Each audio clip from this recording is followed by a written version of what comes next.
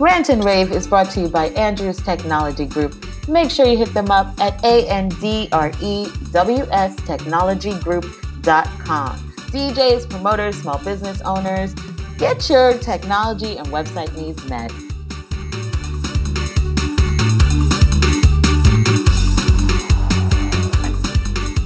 Hey Soca lovers, it's Soca Say So. And this chick. And we're back for episode 5 of the special limited series.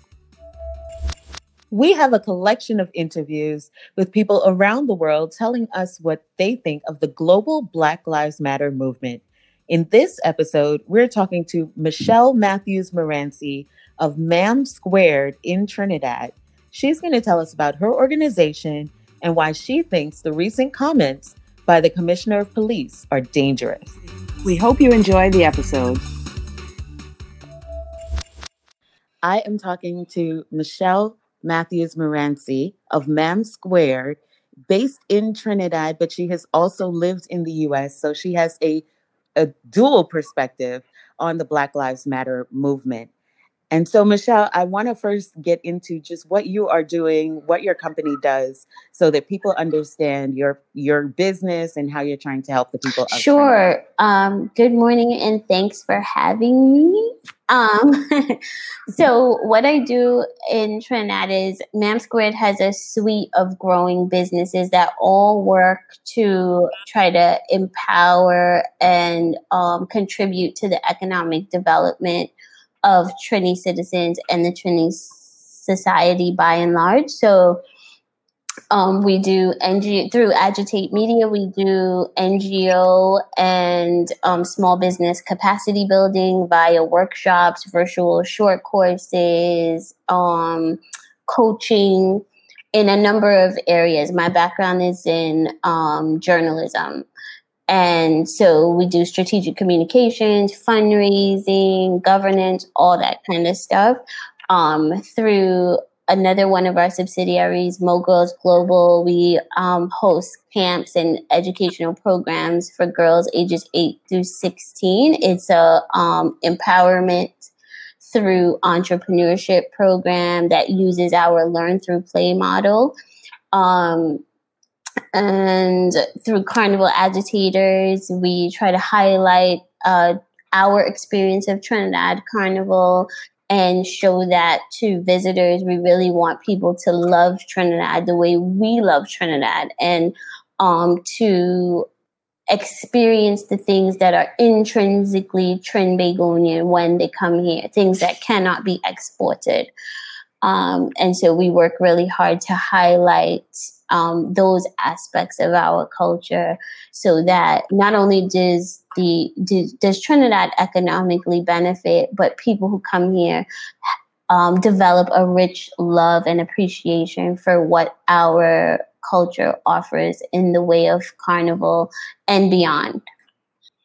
I love that. I actually did a study abroad in Trinidad. I was based at UWI at Milner Hall, St. Augustine campus. And we studied Trinidad carnival culture and history. And we were there for 5 months. I think that's something that people don't understand. Right now, they just kind of fly in, you jump up, you wave, you go play mass, and then you leave. And you don't really understand all the representation of culture in carnival, the Midnight Robber, you go to the Kaiso tents, we went to Mayaro, saw the stick fighting, all of that is part of it. It makes such a big difference, because when you're actually on the road now, everything kind of makes exactly sense. I think people miss that there is a bigger culture. Like, people think, oh, let me go to Trinidad Carnival, it's one big party. And yes, there is that, right? But what's interesting about Trinidad Carnival is it in of itself is a revolutionary act.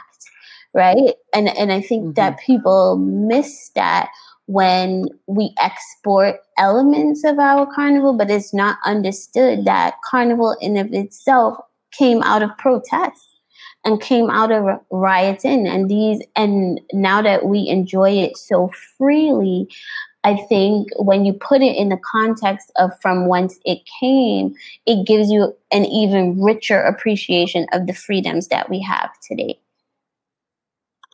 Absolutely. And like you said, it comes from the riots. We studied all about the Cambouis riots.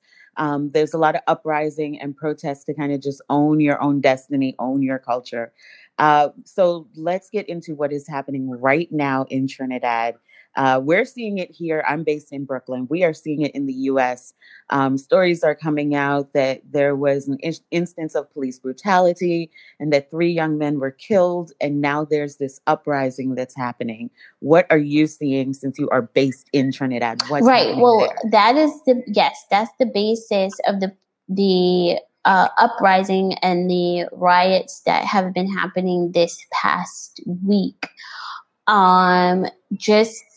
If we go back about 2 or 3 weeks ago, right, we were looking at what's happening in the States, and there were some small protests in solidarity with the U.S. and based on what happened to George Floyd, there were quite a few protests happening outside of the U.S. Embassy, right? And the people protesting were more what you would call of the bourgeoisie or our middle class, because they could clearly see the links, or I shouldn't say the links, they could clearly see what was wrong in the States. The social ill of racism in the States and how that impacts Black Americans, and they thought it necessary to go out and protest. Some people locally did not see that, right? They didn't see the links, and they thought that it was a follow fashion protest and blah, blah, blah, right? Fast forward to this past week, and we are having our own uprising and our own protests happening in underserved communities like Mova and Beetham Gardens. And then people not only do not see the link between what is happening, which is ultimately police abuse of force, not only do they not see the link, they sound an awful lot like our white racist American friends. I did air quotes, right?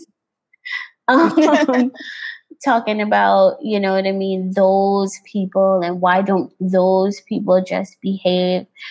And so there's been a lot of that. Like you said, the stem of the protests is because Black police officer was killed, and then police automatically get more aggressive, right, when one of their own is taken. And that's understandable. We know it also happens abroad, right? It is a deep offense when a police officer loses his or her life on duty.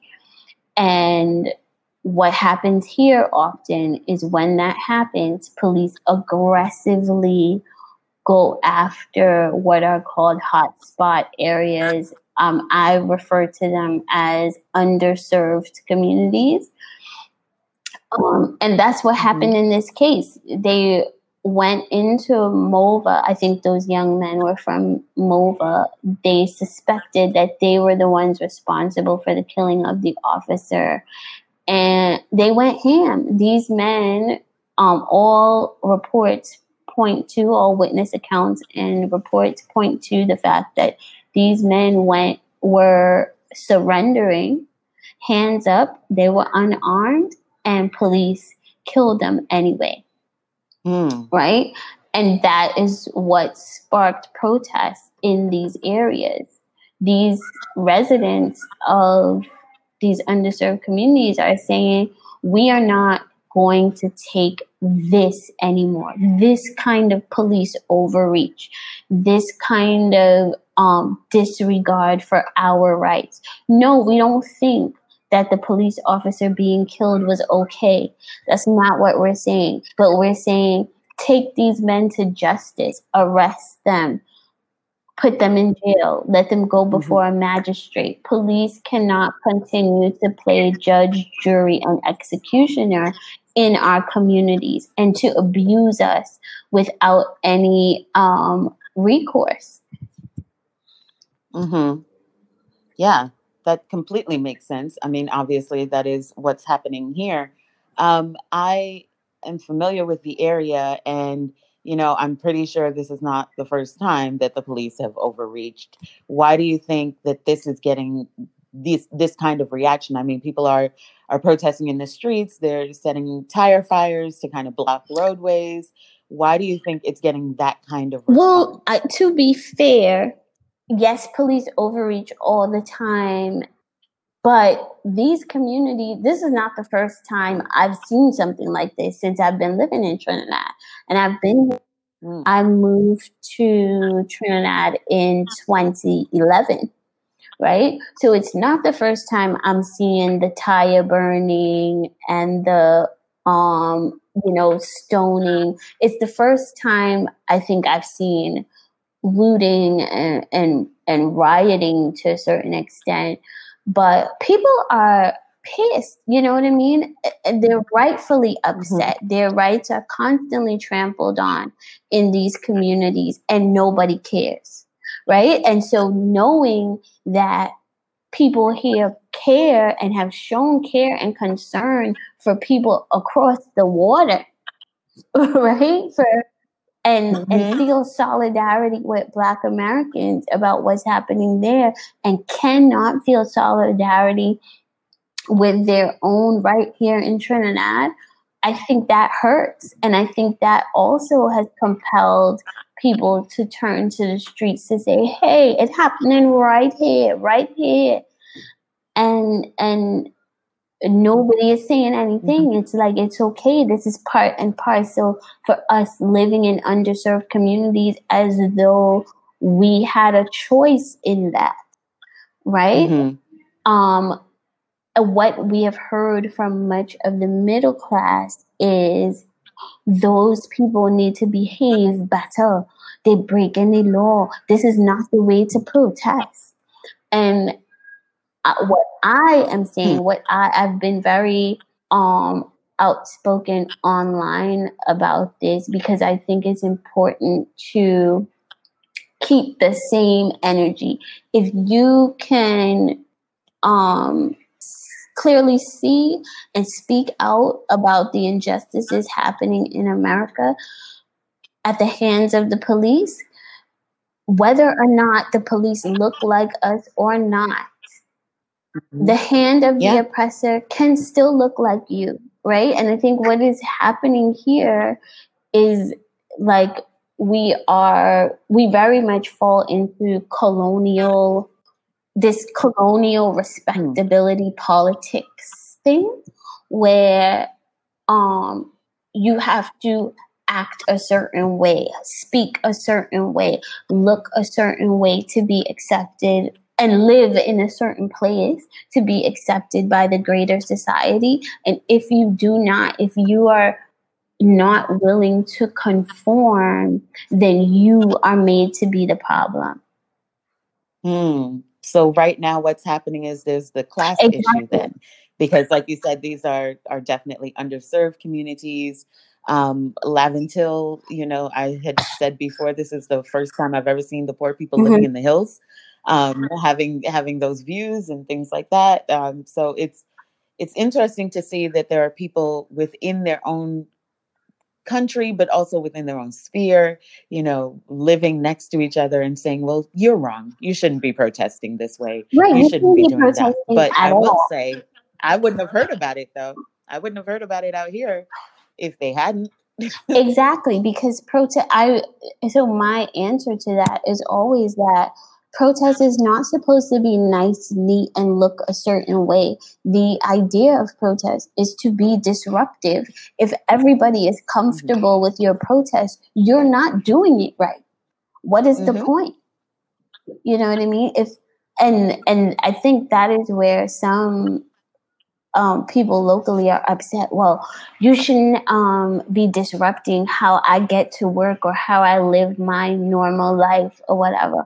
You could protest, but keep it over there where I can't see it or feel it or be touched by it or be inconvenienced by it.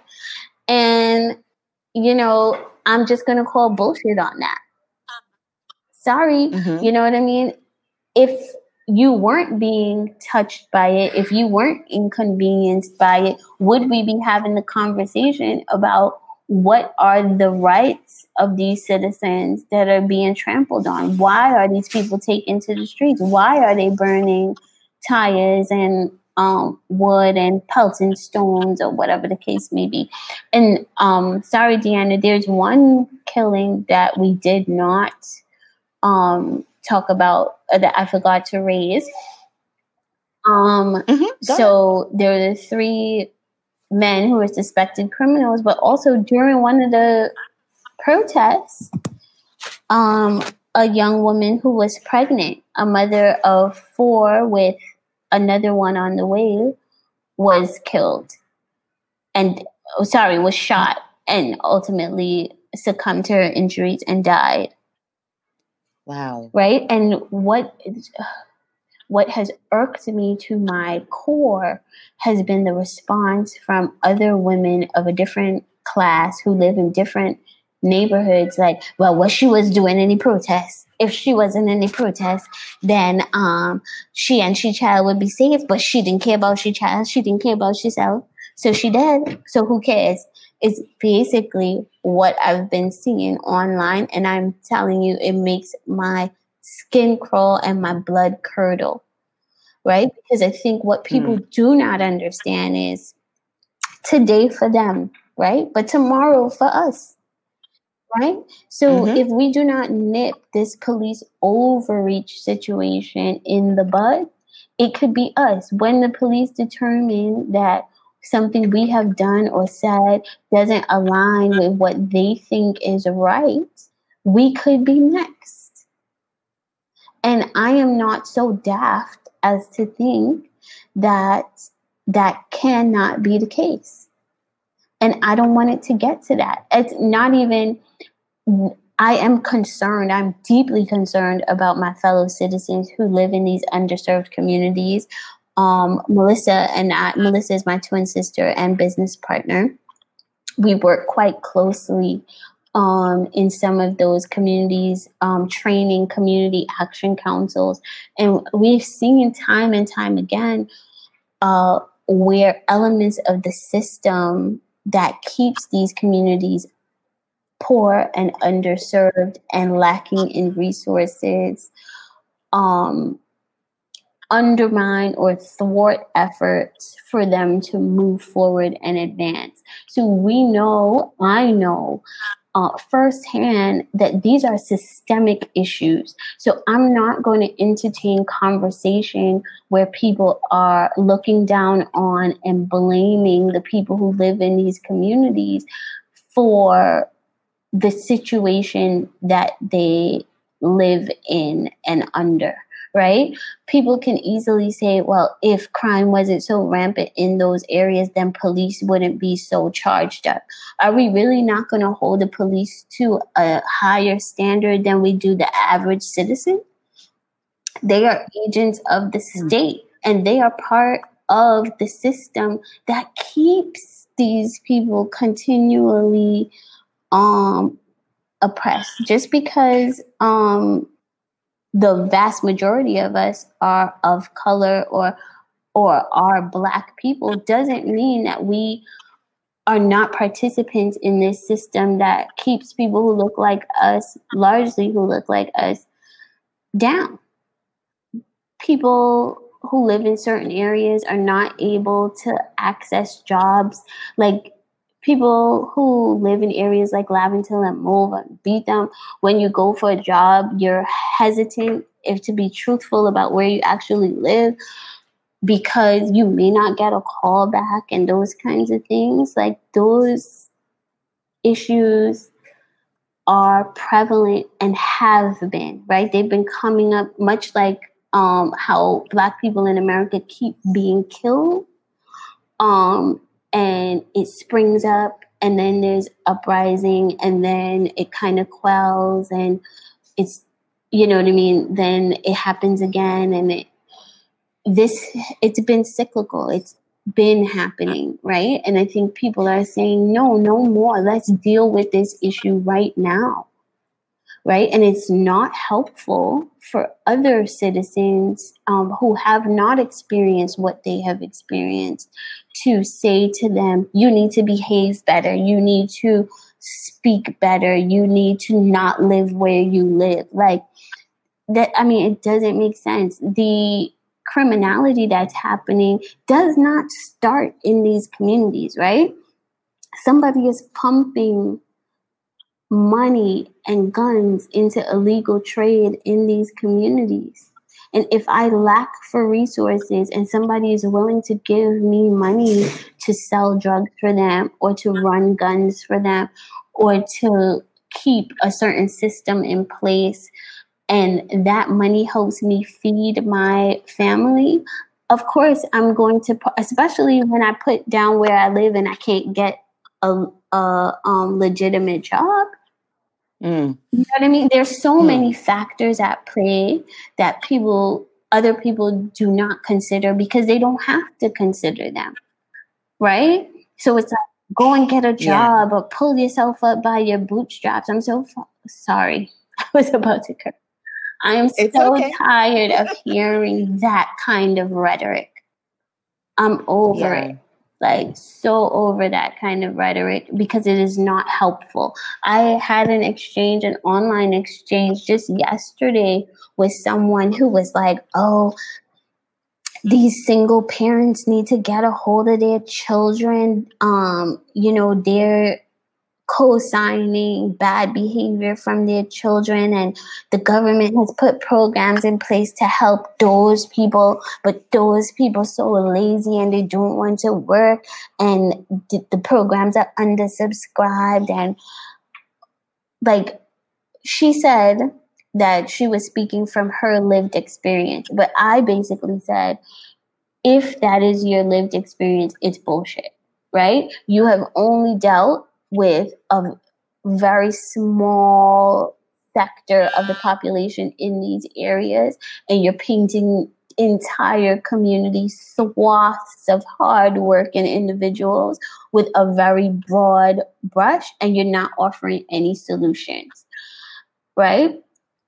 And because it was very, those people do this and those people do that. And I had to bring facts to the table. The fact is that the government benefits from keeping certain people in a position of poverty, right? Not this government administration in particular, but the Trini government in general. There are definitely government officials embroiled in bubble, right? That keeps the money and the guns, like semi-automatic weapons, flowing into these communities.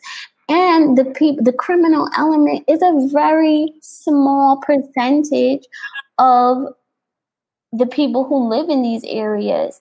There are people who are, the vast majority of the people are hardworking citizens who work for the government service, who work as lawyers, who are community doctors, who are, you know what I mean? They own their properties. Maybe they've gotten it from through family inheritance or through HDC, which is like our housing, our public, like, I don't really know how to describe HDC in a way that can be understood. Like, the government does housing schemes, but it's not really like projects. It's like what the US government would have done for white Americans in the 50s after the war, right? Where they're providing some level of subsidized housing so that people can start owning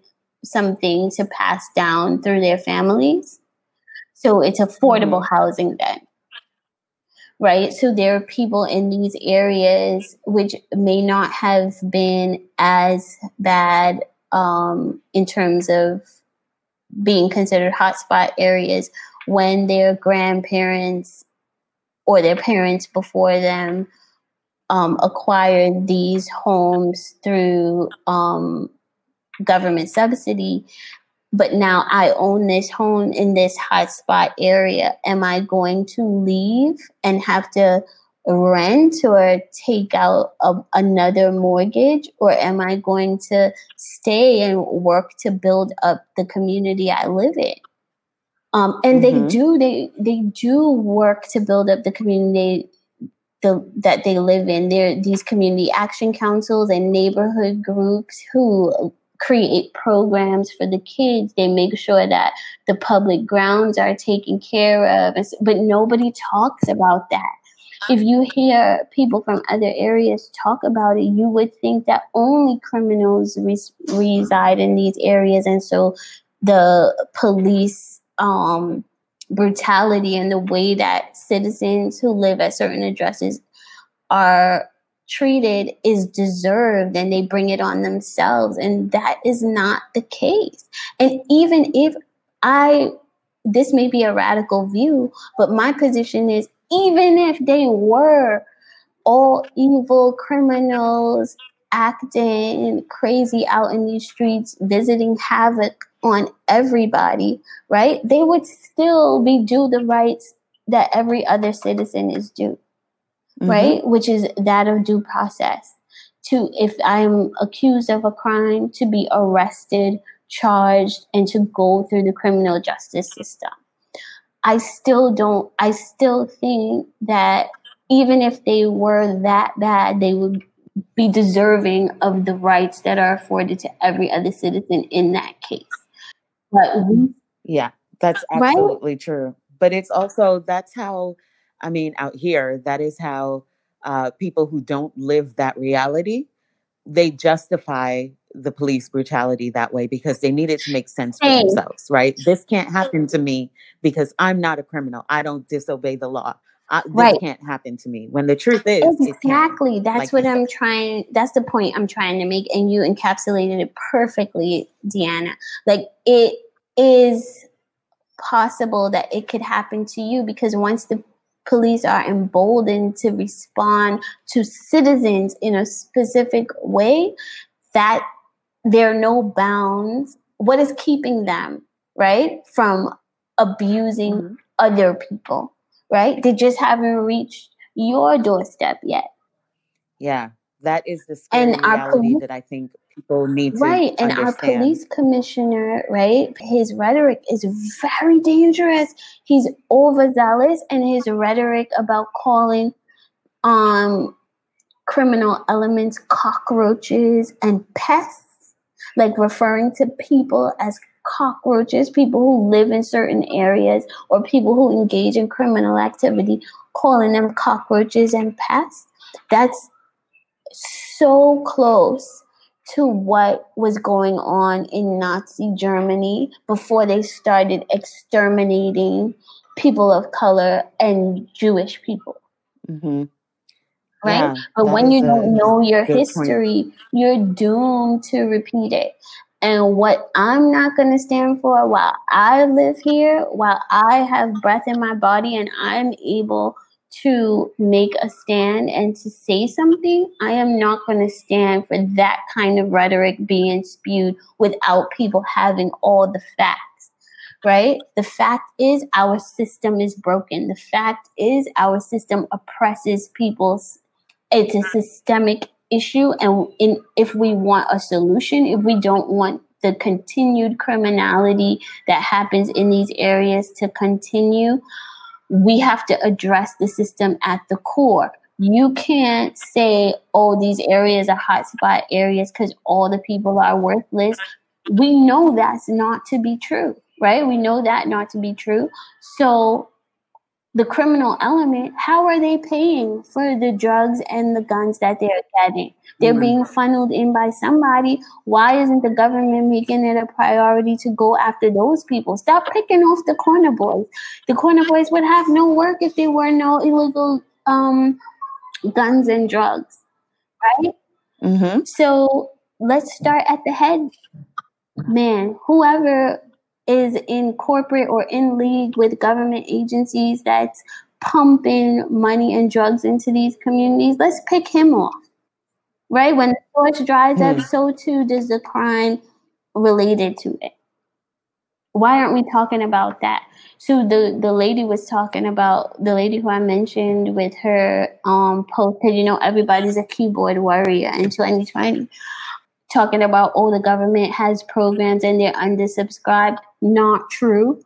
The programs that the government has, the trade and educational programs that are aimed at these particular communities, I know firsthand that some of them have had to close schemes. They've had to let go educators because they don't have the funds to keep the programs going, right? Some of them have waiting lists so long, right? But they can't take people for certain programs because they don't have anybody to teach the programs because there's no money to pay people to teach those particular schemes. So let's talk about those kinds of issues, right? Yeah, and that's part of the conversation that's coming up out here. I don't know if that's happening in Trinidad, is talking about defunding the police in order to put money into those social programs. Right. No, there have been no talks here about defunding the police. I think the 1% and the upper middle class would start packing their bag and leaving if people started talking about defunding the police and putting some of those resources into other social programs. The fact is that Trinidad has a great number of social programs, right? But they're run inefficiently and ineffectively. And I think that's where the lack of resources comes in. There's also an issue with and to be fair, we're a very young nation, right? But what happens is, let's say I'm in power right now, right? Rather than build on and improve programs that came before me, I'm going to tear those programs down and put new programs in place so that I can get the political cred for it.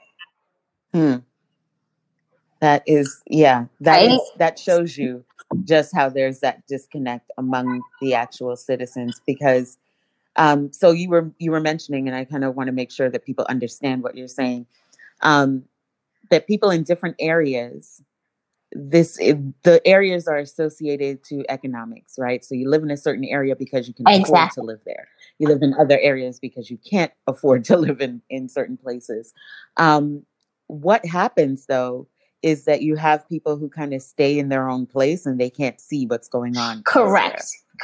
Or they only see what they don't have any intimate knowledge, right? So like I can say that I go into certain communities and work with certain groups. So I know firsthand that there's been some, there's foul play on the part of the government with respect to people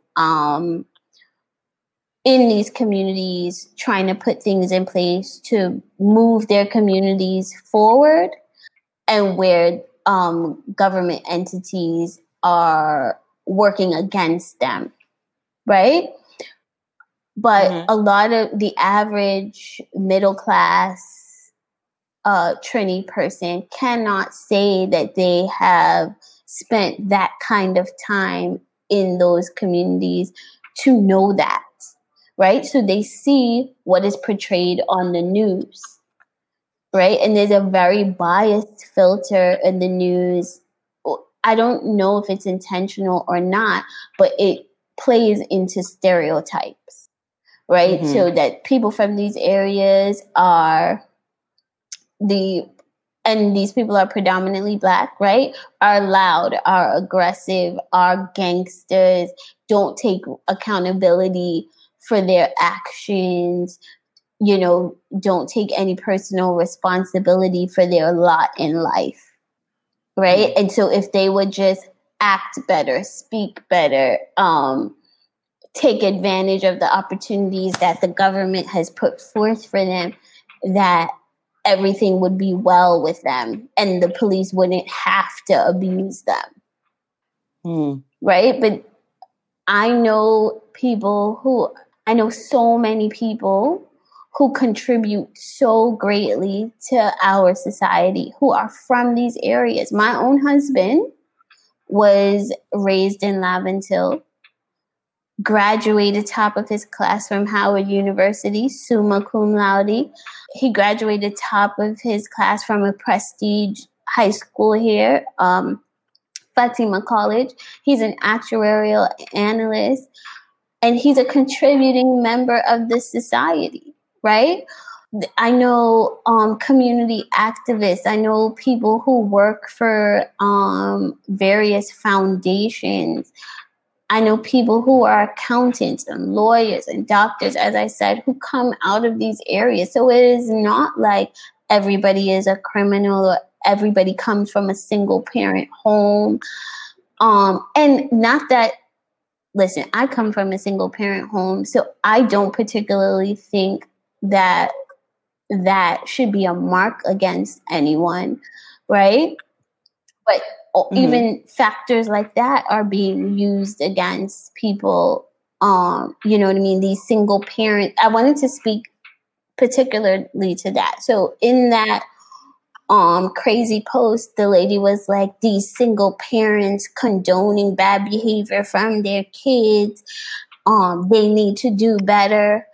Deanna, in my work with people in hotspot communities doing training, what I know is that they were also in training, hundreds of them, right, had gone through these parenting classes that were offered, right? They seek out resources to better help guide and protect and ensure that their kids are okay, perhaps because they cannot always do materially what they would like for their children. So they want to make sure that they have the emotional and moral support that they need to go out into a world that sees them as less than, and to still achieve, to still do more than society expects of them.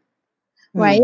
So like, wow. I know hundreds of parents from hotspot communities who have gone to parenting classes. And I know on the opposite end, anecdotally, in my own circles and people I've met, I know tons of middle class, bourgeoisie parents who could stand to attend a parenting class or two.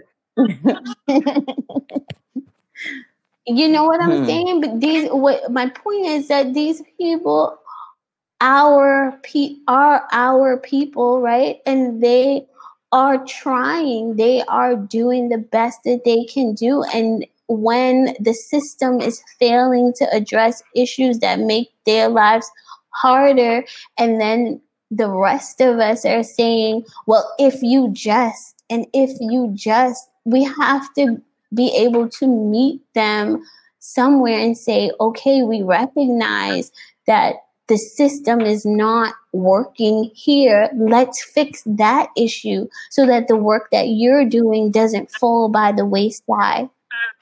So many armchair and keyboard warriors placing just arbitrary blame where they do not know the inner workings of what keeps these communities oppressed. And some of us will say, oh, we don't have, because the police officers are not white and Black and brown people are the majority in Trinidad, that the system can't be oppressive. Do we have no knowledge of our colonial masters and how colonialism worked to keep us enslaved mentally? Like, just because you look like me doesn't mean you are for me. And so I think we need to be better about embracing all Trinbagonians and working to systemically address these issues, which I think I covered maybe loosely, but let me try to boil them down into a few points, right?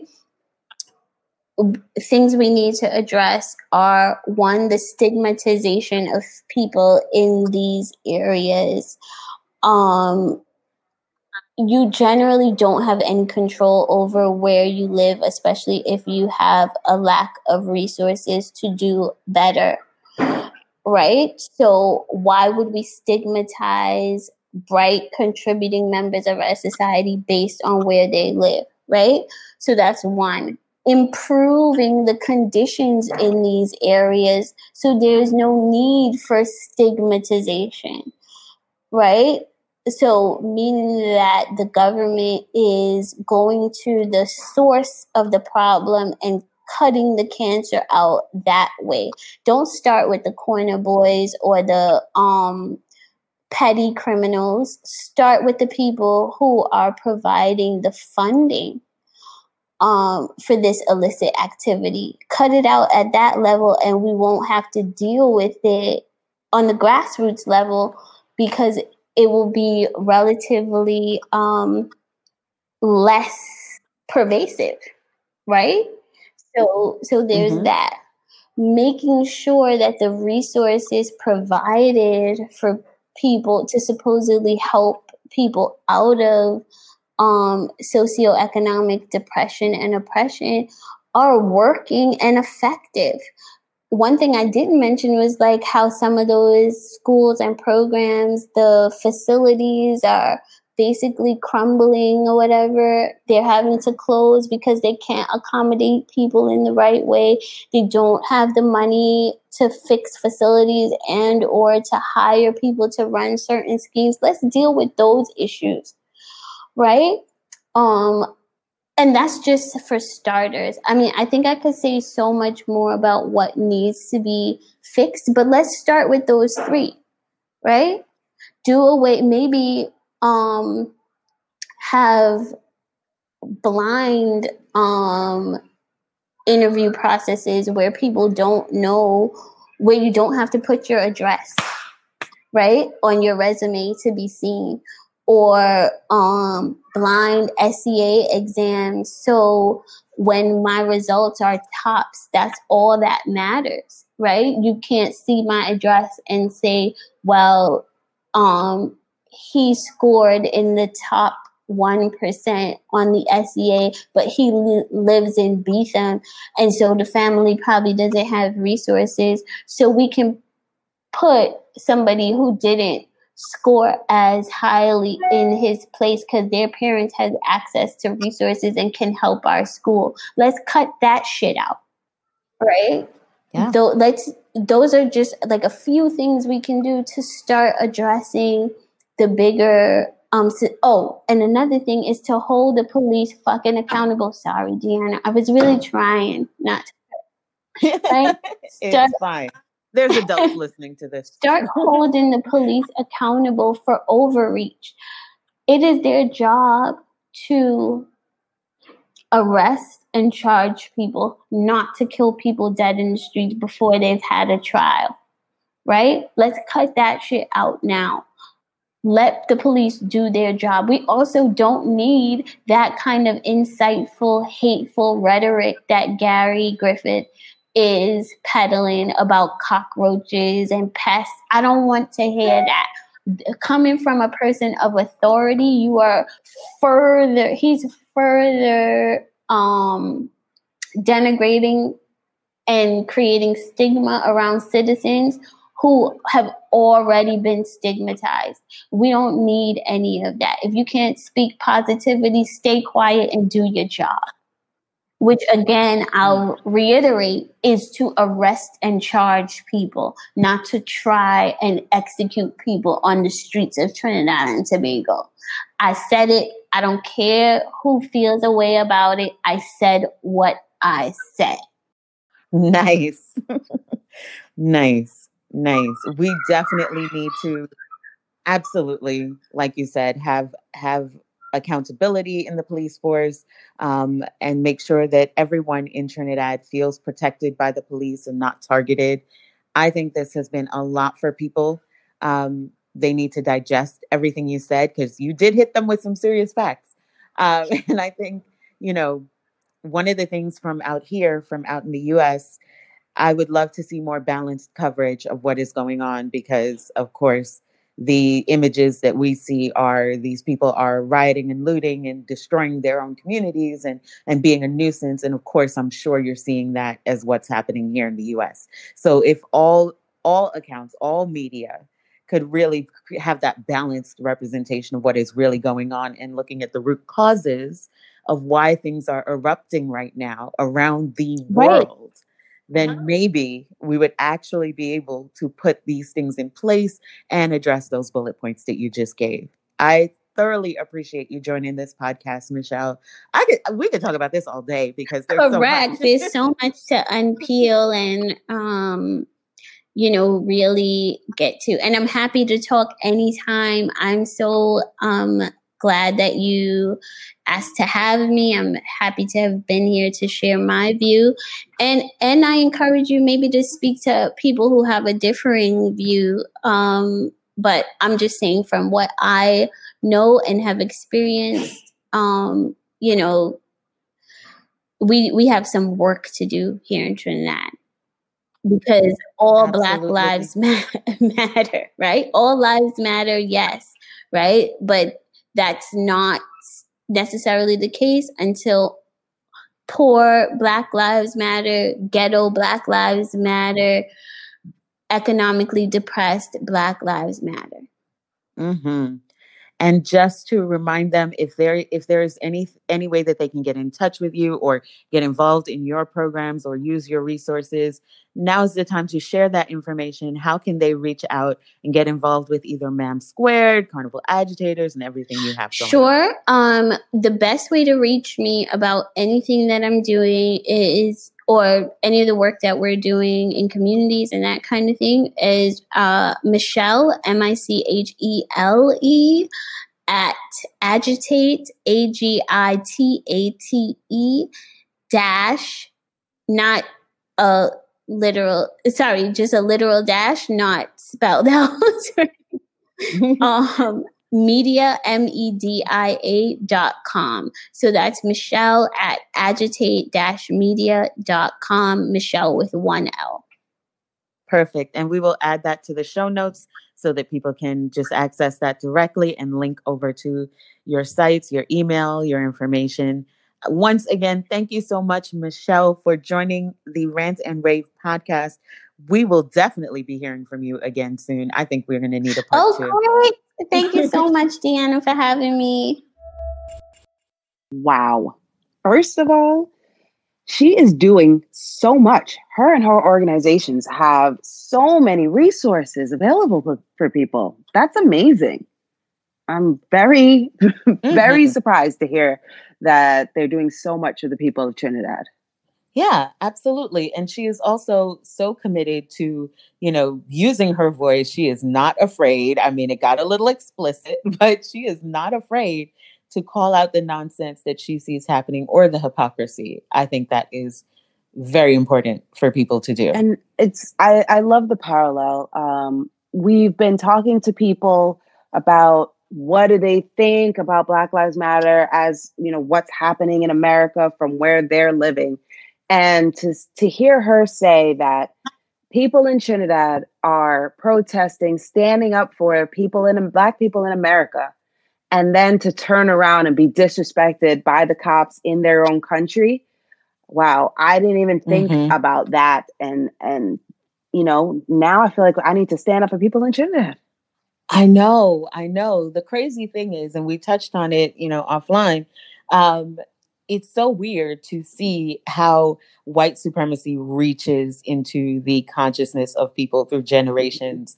I mean, you have people who look like each other, but looking down on each other because of the way that they act and them not conforming to colonial or white supremacist beliefs. That is crazy, but definitely powerful. I know that episode was super long, and so I just didn't want to cut it. She was so great. We could have talked for hours. I think we might just have to do that again. Yeah, and I don't blame you.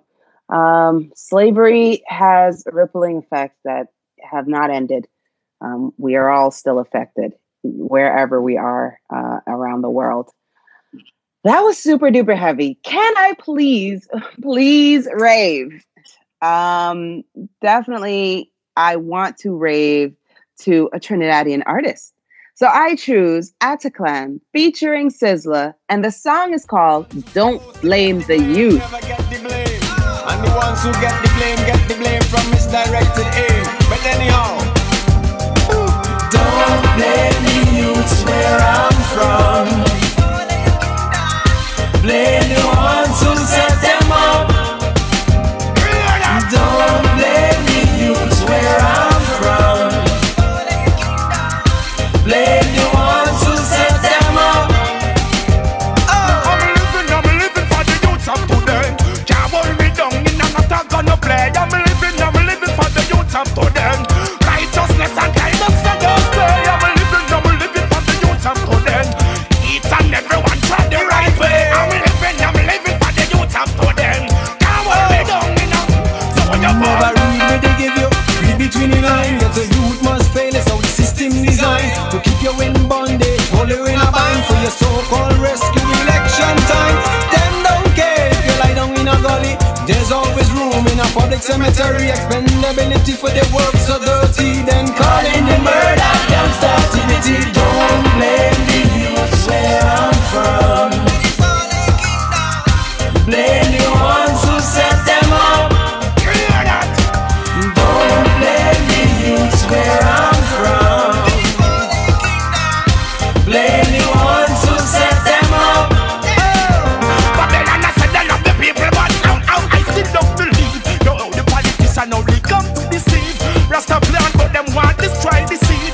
Teaching get to use them to write and to read. If I destroy myself, who gonna lead them? Feed them, tell them sisters are calling to need them.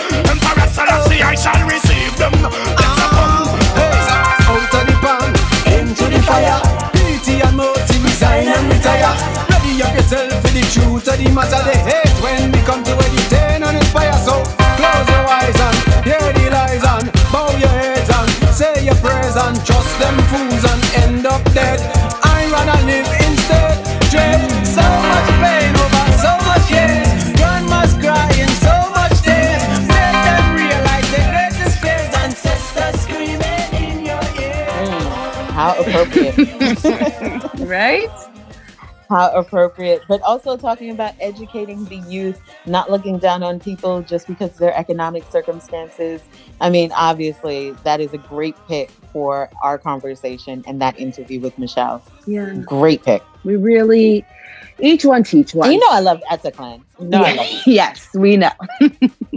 And why not? He's a prolific artist, always conscious, always talking about educating each other and lifting his people up. So definitely big up yourself, Ataclan. I really want to know. We heard a lot today. I really want to know what our listeners think about what's going on in Trinidad. They see parallels to where they live. Is there an issue with youth and police where you are, with poverty and different views of people from different backgrounds? What's going on where you are?